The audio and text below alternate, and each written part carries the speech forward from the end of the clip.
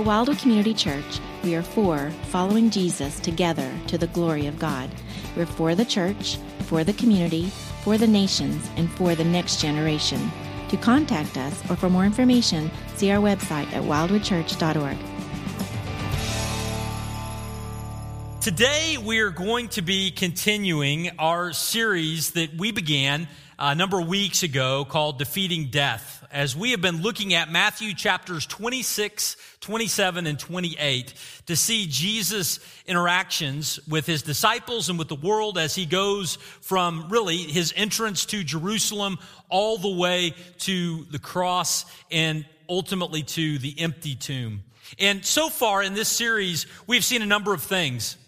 We've seen so far that Jesus' life would be given by him, not taken from him. And we've seen that in Matthew 26, first 5 verses. Then also we have seen that we are to value Jesus most. And remember, we talked about gathering around the table as Mary and Martha and Lazarus did, a group of farmers. And as they remembered who Jesus was and what he had done for them, they valued him most. And we can follow their example. In addition to that, we have been reminded to remember what Jesus has done for us. As a matter of fact, the communion meal, the Last Supper that Jesus gave, was given to us so that we might always remember what he was getting ready to do at that time and what, as we look back 2,000 years ago now, what he did for us when he gave his life as a sacrifice on the cross. And then also last Sunday, Bruce reminded us that we can avoid the pitfall of failure by learning from the example of Peter. As he denied Christ, what did he not do that we might learn from as we follow Christ today? That's where we've been over the last several weeks. And today we're going to continue that series by answering this question. How can we face adversity? How can we find life? And how can we have faith? Even in the midst of challenging times. We're going to look at that today as we see Jesus in the Garden of Gethsemane the night before he goes to the cross. But as we kick this series off, or this message off, I want to just ask you a question. Have you ever been, and this is a question, by the way, not just for people my age or people older than me, but even for those very young. I know right now we've got some who are still in elementary school or even a preschooler or two who are watching with us today. So this is really a question for every single one of you. Have you ever been in a situation where you feel like there is a major challenge that is coming upon you and you cannot avoid it? And this challenge that is before you is something that is going to dramatically change your life in some way. Have you ever had an experience like that? Well, as you think about that, I'm guessing that most of you are going to answer yes. And if for no other reason, you're going to answer yes because we live in a time where there is a challenging circumstance, a difficult situation that is before us all with this COVID-19 crisis. It's impacting health. It's impacting the economy. It's impacting maybe your job or your income. It's impacting your school. It's impacting your normal. It's impacting your social interactions with your friends. There is a challenging situation in our world today, and it's right in front of us, and it's pressing upon us. And the question is, how do we respond in the face of that kind of adversity? Well, friends, today as we open God's Word, we can find an example for us as to how we can face adversity, how we can find life, and how we can exhibit faith even when the weight of the world is pressing down upon us.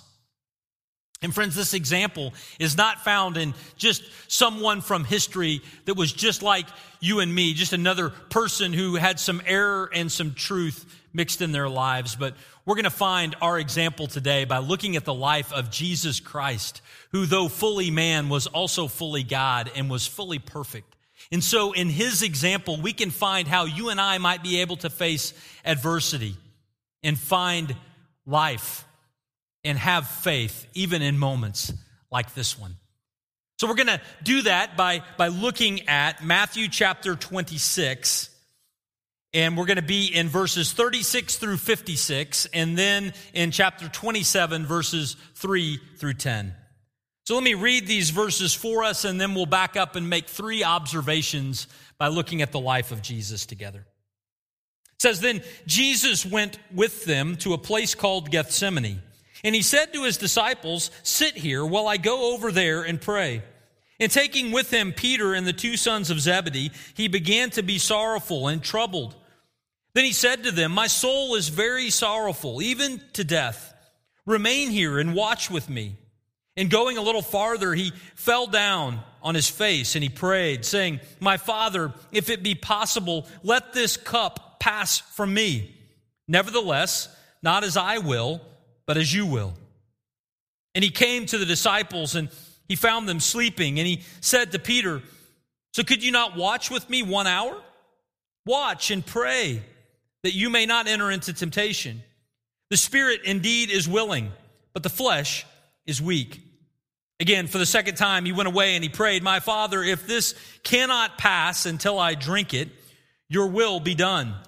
And again, he came and he found them sleeping, for their eyes were heavy. So leaving them again, he went away and he prayed for the 3rd time, saying the same words again. Then he came to the disciples and he said to them, 'Sleep, take your rest later on. See, the hour is at hand, and the Son of Man is betrayed into the hands of sinners. Rise, let us be going. See, my betrayer is at hand.' Now, while he was still speaking, Judas came, one of the 12, and with him a great crowd with swords and clubs from the chief priests and the elders of the people. Now, the betrayer had given them a sign, saying, 'The one I will kiss is the man. Seize him.' And he came up to Jesus at once, and he said, 'Greetings, Rabbi,' and he kissed him. And Jesus said to him, 'Friend, do what you came to do.' Then they came up, and they laid hands on Jesus, and they seized him. And behold, one of those who were with Jesus stretched out his hand and drew his sword and struck the servant of the high priest and cut off his ear. Then Jesus said to him, 'Put your sword back into its place, for all who take the sword will perish by the sword. Do you think that I cannot appeal to my Father, and he will at once send me more than 12 legions of angels? But how then should the scriptures be fulfilled, that it must be so?' And at this hour, Jesus said to the crowds, 'Have you come out as against a robber with swords and clubs to capture me? Day after day I sat in the temple, teaching, and you did not seize me. But all this has taken place that the scriptures of the prophets might be fulfilled.' Then all the disciples left him and fled." And then continuing on in chapter 27 and verse 3, it says, "Then when Judas, his betrayer, saw that Jesus was condemned, he changed his mind, and he brought back the 30 pieces of silver to the chief priests and elders, saying, 'I've sinned by betraying innocent blood.' And they said, 'What is that to us? See to it yourself.' And throwing down the pieces of silver into the temple, he departed, and he went and he hanged himself. But the chief priests, taking the pieces of silver, said, 'It is not lawful to put them into the treasury, since it is blood money.' So they took counsel and bought with them the potter's field as a burial place for strangers. Therefore that field has been called the field of blood to this day. Then was fulfilled what had been spoken by the prophet Jeremiah, saying, 'And they took the 30 pieces of silver, the price of him on whom a price had been set by the sons of Israel, and they gave them to the potter's field, as the Lord directed me.'" Now, friends, in these verses today, I want us to focus on, again, WWJD. What would Jesus do? Or better in this instance, friends, what did Jesus do? This is not a hypothetical exercise. This is Jesus with the weight of the world bearing down on him. How did he face that adversity? How did he find life? And what can we learn as we respond in faith? We're going to see that today by looking at this passage. Now, last Sunday, Bruce talked a little bit about the failure of the disciples in the midst of this. Friends, if you are interested in that side of the story, I encourage you to go back and listen to last Sunday's message. But today we're going to focus on Jesus himself and how he faced adversity. And as we do that, we're going to see three things. The first thing that we're going to see is this: face adversity on your knees. Face adversity on your knees. Now, friends, we see this in the first section of verses as Jesus headed to Gethsemane. See, Jesus began this evening in the upper room where he had a Last Supper with his disciples, a passage we looked at 3 weeks ago now. And after Jesus had that meal with his disciples, instilling within it new meaning so that they would remember what he was about to do for them, Jesus leaves that upper room and he goes down through the Kidron Valley, outside the wall of the city of Jerusalem, across to the upslope of the Mount of Olives, where he goes to this little location called Gethsemane. Gethsemane was a garden. But it wasn't a garden like you might think of a garden, or I might think of a garden. This wasn't a place where tomatoes were growing and there was a little rabbit over there eating a carrot. I mean, this is not that kind of a garden. When we think about the Garden of Gethsemane, it was a place where olive trees were grown. And so in this olive grove of trees, across from the city of Jerusalem, Jesus gathered. And from his vantage point, there with his disciples, he could look across and he could see the temple. He could see the city of Jerusalem. And yes, he could even see the home of the high priest, where a crowd was gathering to form a mob to come and arrest Jesus. So on the night before he goes to the cross, Jesus heads to Gethsemane. But what does he do in Gethsemane? Well, he goes there to pray. But make no mistake, friends, Jesus had very much assurance about what he was getting ready to face. Inside of this passage that we've been looking at, inside of Matthew 26, we see repeated reminders that Jesus knew exactly what lay before him. Jesus said in chapter 26, verse 2, he told his disciples that he would be delivered up to be crucified. In chapter 26, verse 12, he comments on the anointing of perfume that he got at Mary and Martha's home. He talked about how that was preparing him for burial. He knew his days were numbered. Not only that, but in 26 to 29, he celebrated the Last Supper with his disciples. And when he celebrated the Last Supper with his disciples, he instituted this new meaning for his disciples as he let them know that the body and the blood would be represented by the bread and the cup. Not only that, but in 26, 31 to 32, that Bruce helped us see last Sunday, we saw Jesus say that the shepherd would be struck and the sheep would scatter. See, friends, Jesus knew exactly what lay before him. He knew that he was headed to the cross. In knowing the adversity that lay in front of him, what did Jesus do? Jesus dropped to his knees and he prayed. Now, why is it that Jesus was feeling such weight at this time? Why is it? I mean, there's a number of different thoughts about what might have been weighing Jesus down so much that the passage says he was very sorrowful and troubled. What was it that contributed to that? Well, certainly from what we just saw, his knowledge that the cross was in front of him would have played a part in that, knowing the difficulty that he would experience there. Also, he knew that Judas, one of his disciples, was going to turn him in and betray him. Because of that, Jesus probably also had some sorrow in his heart.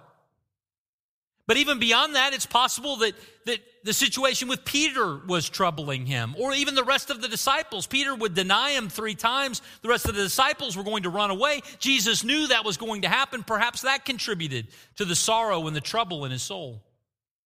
But friends, when Jesus goes to the garden to pray, specifically what he talks about driving him there is the cup. He says, this cup, that it would pass from me. What is the cup?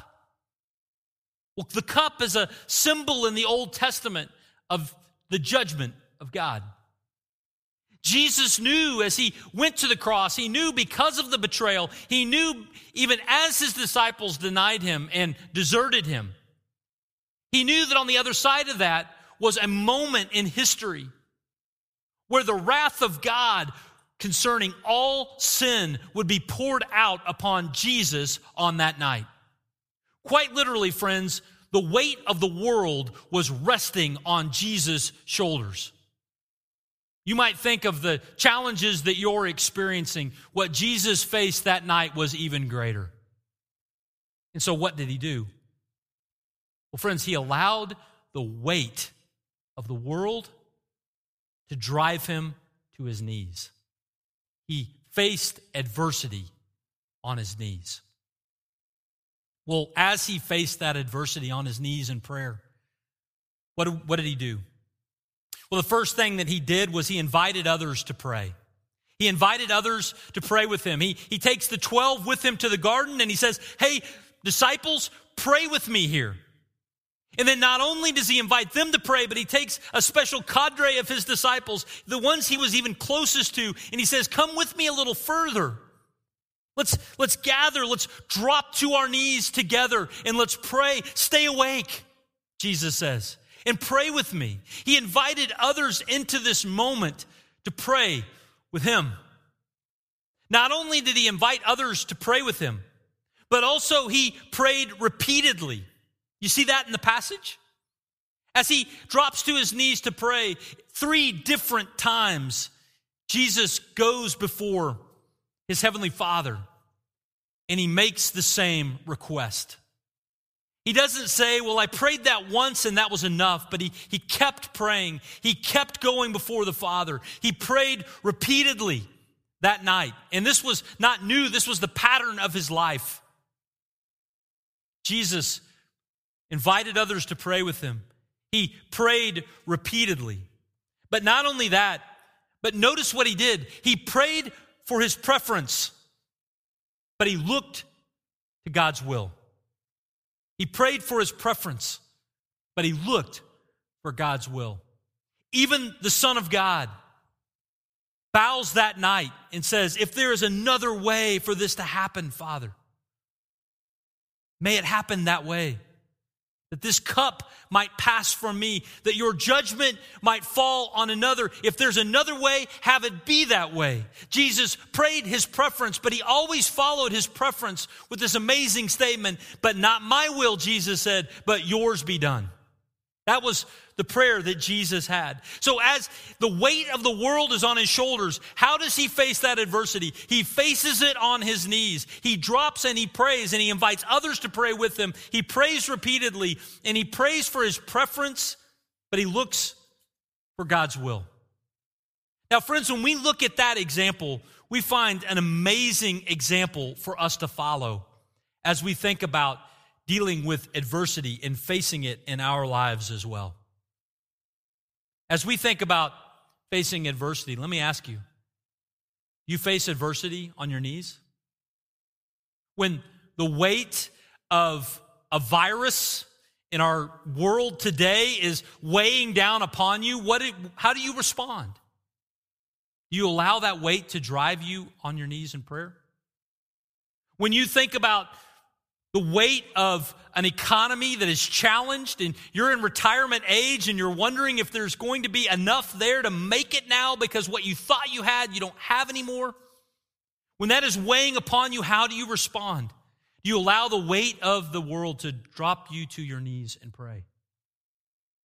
When the weight of restlessness is upon you because your normal rhythm of classes and workouts and hangouts with your friends and all of those things are disrupted, when that weight comes upon you and you feel that dark cloud of loneliness and isolation and depression coming, how do you respond in that moment? Jesus gave us an example. And that example was that we would drop to our knees in prayer. And as we drop to our knees to pray, friends, are you inviting others to pray with you? I mean, imagine this. The Son of God felt it necessary, saw an opportunity, In the midst of his challenge and the adversity, the cup that only he could drink, in the midst of that, he didn't say, this is my business, you all go away. No, he invited them in. He invited others to come around him and to pray with him. The fact that they were unable to do that is irrelevant to the point that Jesus felt that was important. And he sets a model for all of us. As the weight of the world is resting upon you, may it drive you to your knees in prayer, but instead of just praying alone, invite others to pray with you. Even on our website right now, at the bottom of the homepage, you'll find an opportunity to offer up a prayer request. And on our My Wildwood page, we have a prayer group where you can share prayer requests and learn of the prayer requests within our body so that you might be praying together with us. Why? Because as we drop to our knees because of the weight of the world, we want to invite others to pray with us. Not only that, but are we willing to pray repeatedly? Are we willing to pray repeatedly? Again, think about this, friends. The Son of God, who knows all things, prayed repeatedly. If Jesus asked multiple times for the same thing, why do we think we only have to mention it once?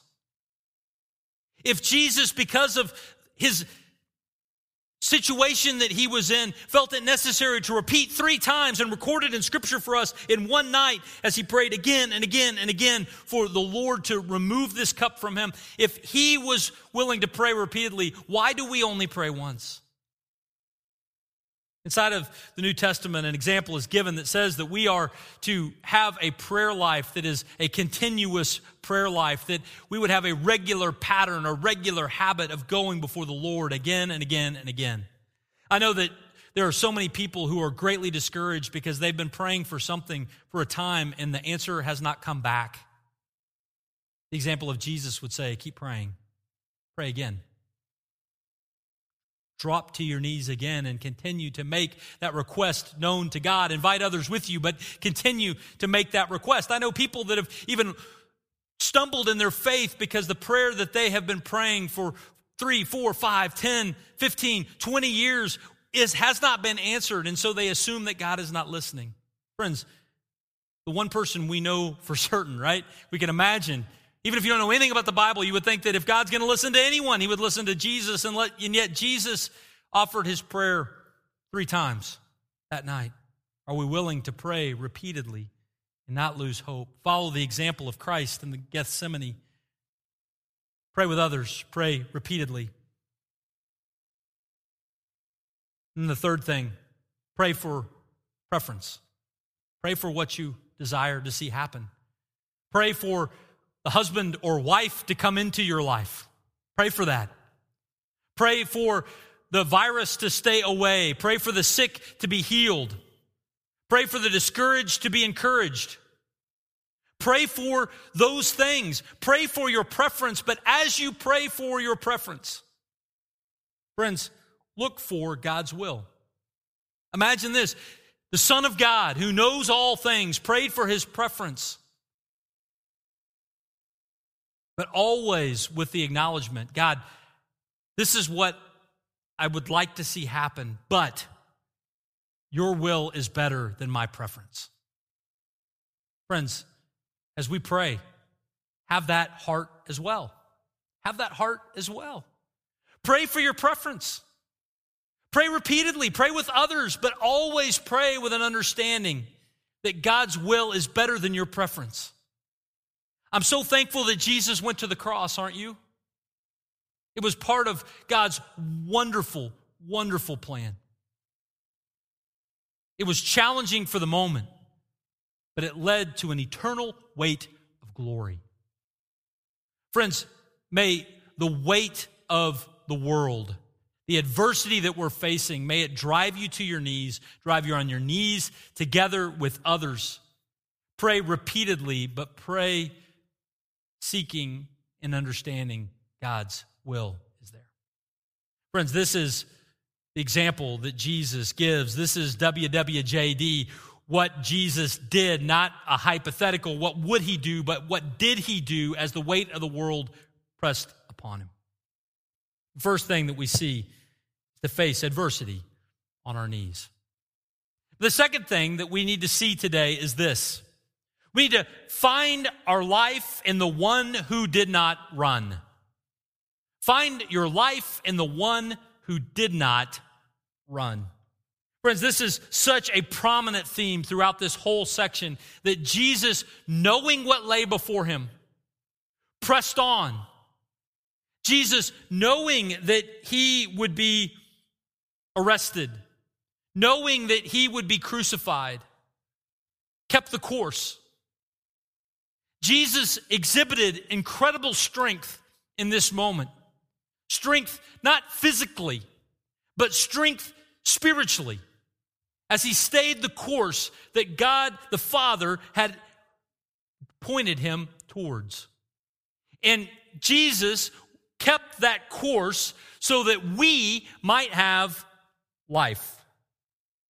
Now, I want you to think for a moment about this scene and this setting again. Imagine that Jesus is in the Garden of Gethsemane. Remember, it is this little grove of olive trees just across from the city of Jerusalem. From the vantage point of the Garden of Gethsemane, you could see the city very well. Just about 1 year ago, I was in the Garden of Gethsemane as a part of a tour of Israel. And from the Garden of Gethsemane, we could see the Temple Mount area very clearly. Not only that, but while we stood there, our guide pointed out for us the high priest's house. Now, this is a house that still stands, even though it has been 2,000 years. So for 2,000 years, there's been development. There's been things that have grown and torn down and built again. But even today, after the urban sprawl has taken the area around Jerusalem, you still can sit in the Garden of Gethsemane and you can see the home of Caiaphas, the high priest. Now, what does that tell you? Well, it tells you that as Jesus sat in the Garden of Gethsemane and as Jesus said to his disciples, I want you to stay alert, I want you to watch, I want you to look. Though they fell asleep, he did not. And from that location, from that vantage point, Jesus could see the mob coming. It says here that they came with swords and clubs. John adds that they came with torches. Imagine a black night without streetlights. And you see a mob coming with torches. As Jesus sat in Gethsemane, friends, he could see them coming literally a mile away. Knowing that they were coming, knowing why they were coming. He was all-knowing. Why did Jesus stay? Why did he not run? And even more dramatic is why did he not employ the resources at his disposal to fight his way out of a jam? I mean, think of what Jesus could have done. He could have mobilized the disciples. He could have taken those last few moments and said, okay, guys, draw your swords. Peter, hide behind that tree. Thomas, you come over here. You're going to be my personal protector, and we're going to bust this trap up. I don't have as many as them, but there's 11 of us, and you love me, and I love you, and we're going to fight our way out. Why did Jesus not do that? As a matter of fact, Peter gets excited, as he usually does. He pulls out a sword. He cuts off the ear of a servant. And how does Jesus respond? He doesn't say, way to go, Peter. Where's the rest of you? No, he says, Peter, what are you doing? That's not how this is going to go down. Luke, in his gospel, says that Jesus picked up the ear that was severed and he places it back on the head of Malchus, the servant named in John's gospel, and heals him. Jesus didn't fight his way out with his disciples. Jesus didn't fight his way out by calling down a heavenly army. Jesus says to them, why are you doing this? I could have called a legion and multiple legions of angels down to defend me, but I'm choosing not to call down thousands of angels in this instance. Jesus was saying, I have the ability, I have the opportunity to bring in air support. Not just have a ground war, but bring in air support to defend me. But he didn't. Not only did he not call in the air support, not only did he not have a ground detail protecting him and his disciples, but also Jesus himself restricted his own power. John's gospel in chapter 18 says that when they approached him, they asked where Jesus was, and Jesus said, I am he. And when he said that, everyone fell down. Can you imagine that scene? Jesus was letting them know he has the power to defend himself personally. He doesn't need his disciples to fight for him. He doesn't need the angels to come down from air support. He could speak a word and this fight would be over. But he didn't. Why did Jesus not run?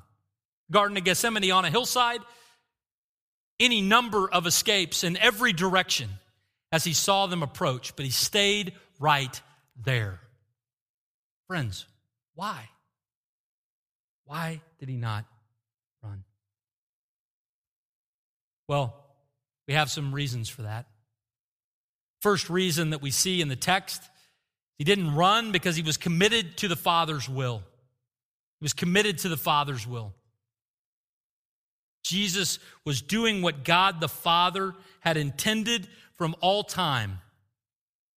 That through his Son, he would provide a sacrifice to pay the penalty for our sins so that we might be forgiven. Jesus knew that was his mission. He knew that cup was not passed, that the will of God was to go to the cross, and so he stayed right there. Second thing, though, is he didn't run because of his great love for us. Jesus didn't run because he loves us. Romans chapter 5 and verse 8 said that God demonstrates his own love in that while we were still sinners, Christ died for us. Jesus stayed in the garden. He went to the cross because he loved us. It was a motivating factor for him. He was thinking of you as he stayed there in the garden, committed to his Father's will, but also demonstrating his love for us. Friends, God's love for you is not like a Hallmark card that somebody bought off a shelf. It was someone else's idea that they wrote down. No, God's love for us, Jesus' love for you is clear, and it was demonstrated with action. He did not run, though he could have. He did not enlist an army to fight for him, though he could have. He did not speak and change the plan, though he could have. He stayed there, and he ultimately went to the cross because of his love for us. But a third thing that we see in Scripture, he did this because of the joy that was set before him. Friends, you realize that Jesus was made joyous by that act. As difficult as that might be in the moment, it led to great joy. What is that great joy? That great joy is that Jesus made a way for you and for me to be connected to God forever. That reunion, that forgiveness, that hope, and that life that is extended to you brought joy to you and to me, yes, but it also brought joy to Jesus. For the joy set before him, he stayed the course. He did not run.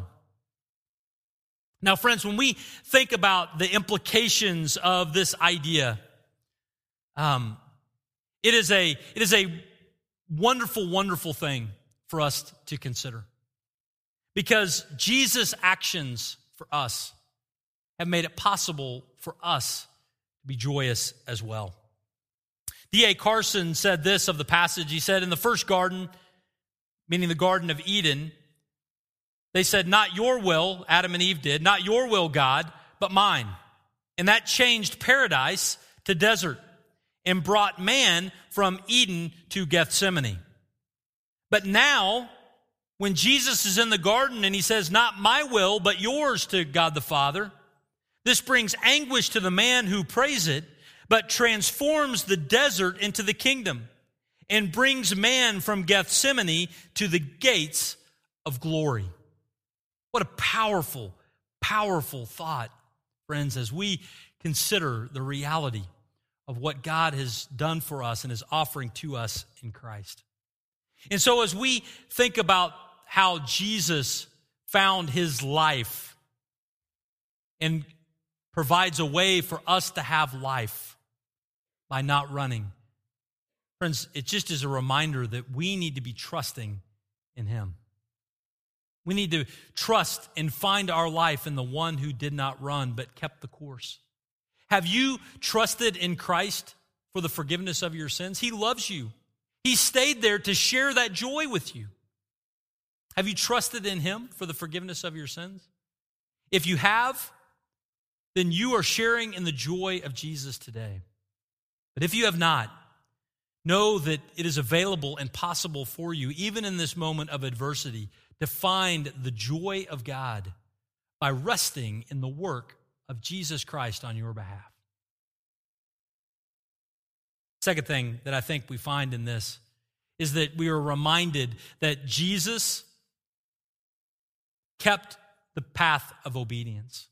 And in the midst of this life, for those of us who have trusted in Christ for the forgiveness of our sins, where do we find our life? We find our life by following Jesus in obedience today. Are you following him and trusting him day by day and moment by moment in a life that is glorifying to him even today at this time? Friends, we find our life in the one who did not run. Last thing I want us to see, and we're going to see this quickly, is that faith is more than recognition or regret. Faith is more than recognition or regret. Now, we see this by leaving our WWJD, what would Jesus do, and instead looking at two groups of people that got it wrong in this moment. One group is the mob, and the second group is Judas Iscariot. Now, when we think of the mob, notice what they had. They had clubs, they had swords, they had torches. But what didn't they have? They didn't have a relationship with Jesus. They recognized his name, they knew who they were going out to arrest, but they didn't have a relationship with him. We know that because they needed Judas to take them there, but not only to take them there, but also, after he took them there, to even kiss Jesus. This mob could not even pick Jesus out of a crowd of 12. They recognized him, but their recognition of him was not enough. They had no relationship with him. So they exhibited no saving faith. The second person that I want us to think about, though, is Judas Iscariot. Judas, after betraying Jesus, is given a bag of 30 coins of silver. But after this transaction takes place and after Judas sees what they are doing to Jesus, he begins to have regret over his decision. He declares that Jesus was an innocent man. And so what does Judas do? Regretting what he did, he goes and he throws the money back in the temple. And the question is, was that enough? Was that a genuine response of faith? Was a regret or feeling bad over his action, was that enough? The answer, friends, is it was not. And why not? Because salvation comes not just to those who recognize the name of Jesus, and salvation comes not just to those who feel bad about their decisions or their actions, but salvation comes to those who genuinely take that next step, recognizing who Jesus is, being sorrowful for their actions and sin, but take the next step in placing their faith and trust in Jesus. If Judas had sought forgiveness from Jesus, he would have got it, but instead he wanted to make things right himself, and he ended up leading to his demise. Friends, as we gather today and as we're in the midst of this moment of great adversity and as we look to find our life in the one who did not run, friends, may we not just feel bad about our past decisions, and may we not just acknowledge that there was a Jesus out there someplace, but may we gather around him and pursue a relationship with him and follow him in faith. Because when we trust in him, then we do what the mob and what Judas did not do, and that is trust Christ for their hope for all time. Friends, would you pray with me now? Father, we just thank you so much for the opportunity you've given us to gather and to look at your word. We gather around your truth today. We pray, Father, that you would encourage us with the truth of the gospel today, every one of us. Father, I pray this morning for any who are hearing my voice, who maybe have felt bad about their sin in the past, or maybe just have recognized that there was a Jesus because they attended church at some point in their past. But Father, that today would be a day where they would do more than just recognize and do more than just regret, but today would be the day that they would place their faith and their trust in Him, that they would say, as Peter did, that Jesus is the Christ, the Son of the living God, and that His death on the cross is sufficient to pay the penalty for our sins. Therefore, we will follow Him forever. Father, may that be the response of our heart today as the weight of the world drives us to our knees. We thank you. We pray these things in Jesus' name.